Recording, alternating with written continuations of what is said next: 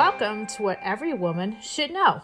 This week we're talking about what every woman should know about divorce.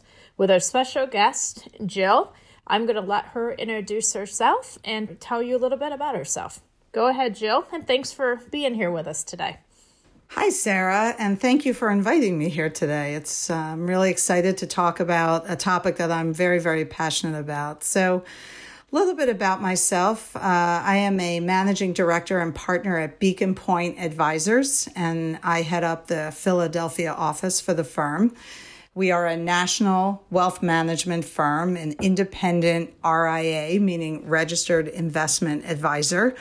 We work with high net worth individuals, most of them who have portfolios between 1 and 15 million. That would be our sweet spot, so to speak. We have a specialty niche with women, especially women who are going through a life transition, such as divorce or losing a spouse. And we also work a lot with couples as well. We do financial planning as well as investment management. So what I really love about what I do is the ability to combine my love of finance and my love of people and building relationships and being able to help people live their best life. Jill, that's great. And I really like the focus, that you said initially on helping women especially. So that's what this topic is going to be about. So first question right out of the box for you is, what's the first thing a woman should do when they're thinking about getting a divorce?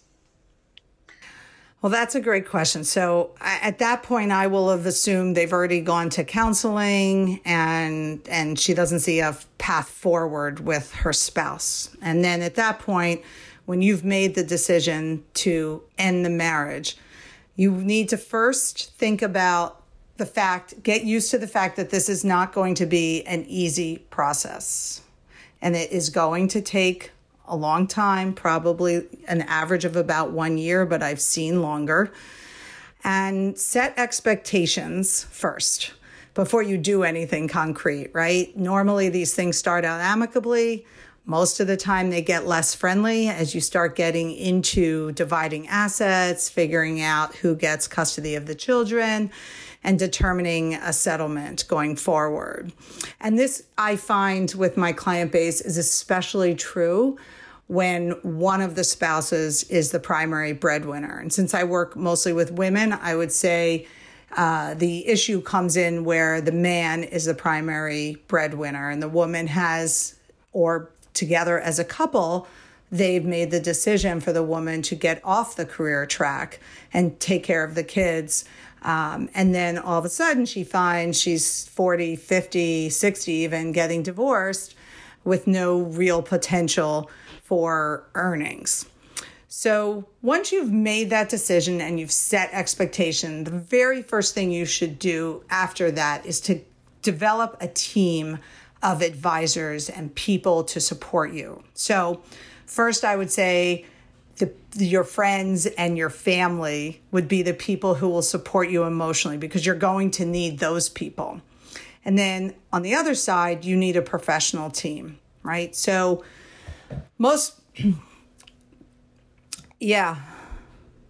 So I think, you're going to need an attorney or a mediator.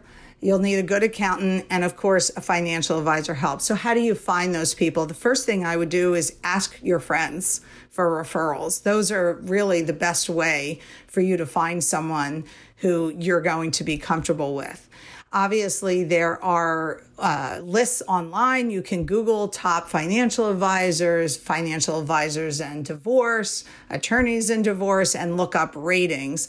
But I personally like personal recommendations. So if you're working with an attorney already, ask that attorney who he or she recommends as a financial advisor. But you could go to NAFPA.org, NAFPA.org,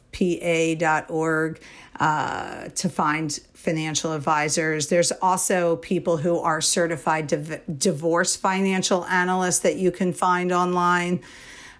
So I would use a combination of doing some research online, but also asking either professionals you're already working with or friends who have gone through the process. And, I have a lot of friends going through the process. We're in our late 40s into early 50s, and it seems to be what's happening with a great deal of my friends right now. So as I say that, what other steps should they take? Should they collect the bank statements? Like, what other things should they be doing to get ready? Yeah. Okay. So once you've chosen your advisor, developed your team, I would say knowledge is key.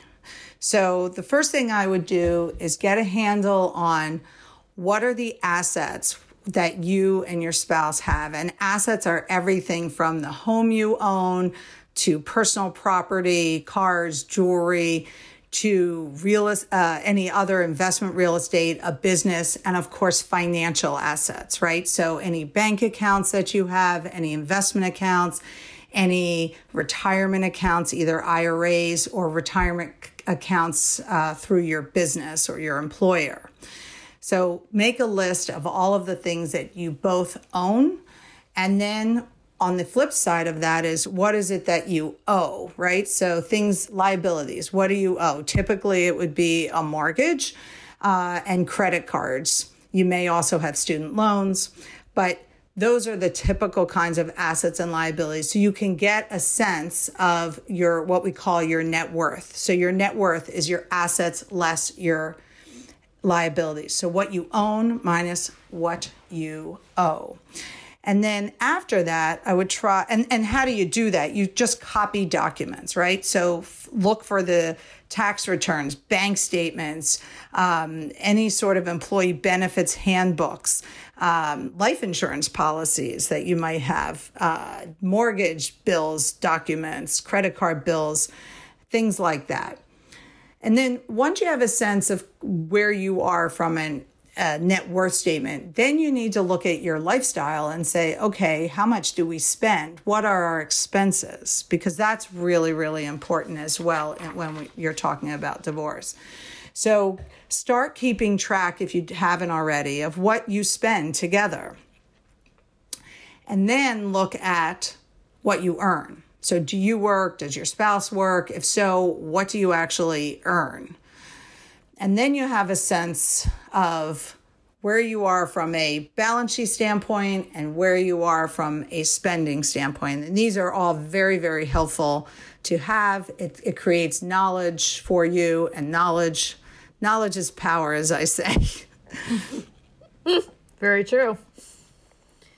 So once you're working with an advisor, I love the word she, how can she help you with a divorce?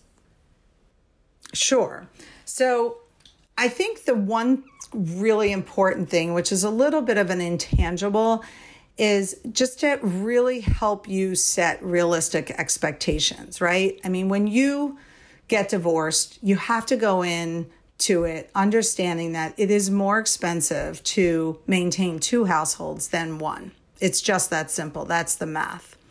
So things, again, depending on the size of your assets, it's possible that you can maintain your same lifestyle, but I think it's important to set realistic expectations. So working with a financial advisor, once you've given her your assets and your expenses, she can run a financial plan for you that will look at what a potential asset split might look like for you and what that means as far as your lifestyle going forward.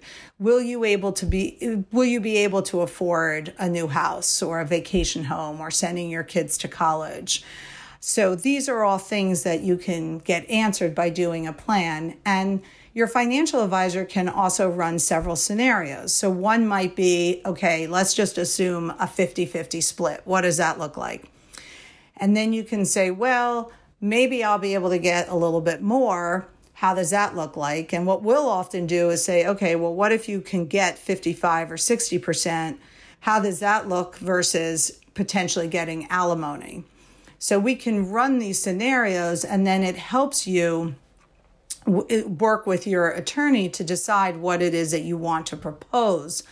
And it just helps throughout the settlement negotiations. The other thing the financial advisor can be helpful with is talking to you about different kinds of assets, right? Like every asset is not created equally. So a cash account is different from an investment account in that if you have stocks in your account that have big gains in them, you have to treat them separately because you have to think about what you're going to be getting after taxes. And this is where people sometimes don't really concentrate, and it's really important. And the same thing is a regular investment account is different from an IRA.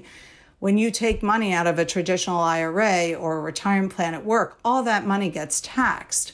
So you can't say, oh, I'll take the retirement accounts and you can take the cash or the investment accounts. They're not apples to apples. So this is where an advisor can really, really help on the front end with what you're actually going to propose or what you're going to agree to, and on the back end, how you actually split the assets once you've decided what your split is going to be. So why is it so important that women go and seek a financial advisor before they file for divorce?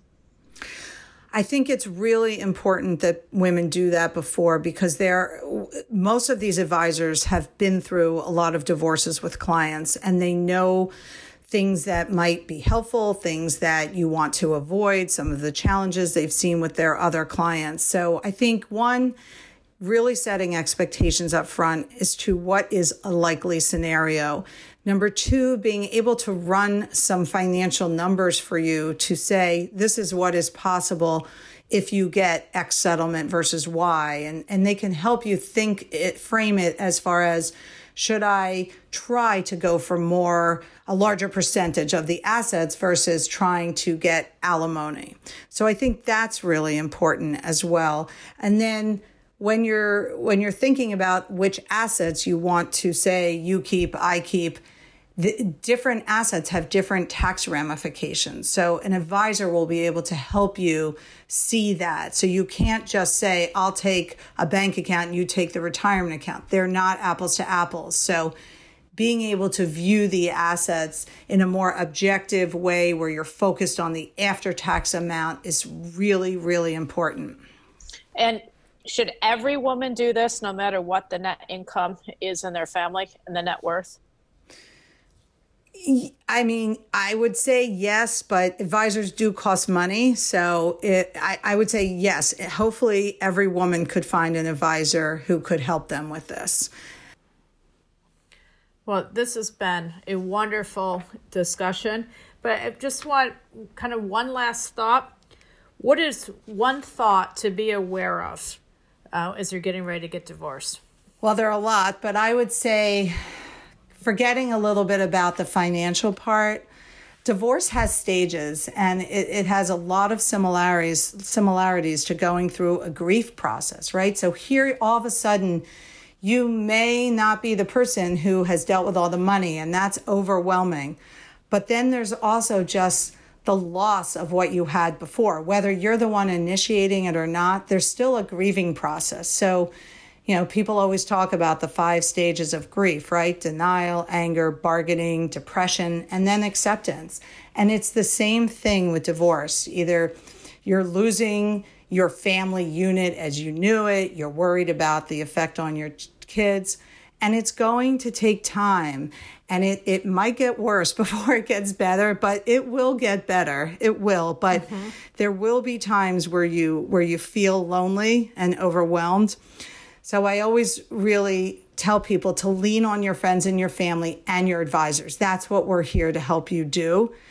And really try to think of things that are positive every day in your life. Just like you should get up, and if working out makes you feel good, go work out. If riding your bike makes you feel good, or having coffee with your friends, do something every day where you feel some positivity in your life. And obviously, hopefully, I hope to be able to give you peace of mind that it is going to be okay and you're going to get through this. But set your expectations appropriately. So, Jill, this has been a wonderful discussion, very informative for all the women listening. So I thank you so much for joining us today. And ladies, remember, be sure to go to our women2womentour.com website for all the additional episodes that we have recorded. So thank you again, Jill. Thank you, Sarah. We'll talk to you soon. Bye. Bye-bye.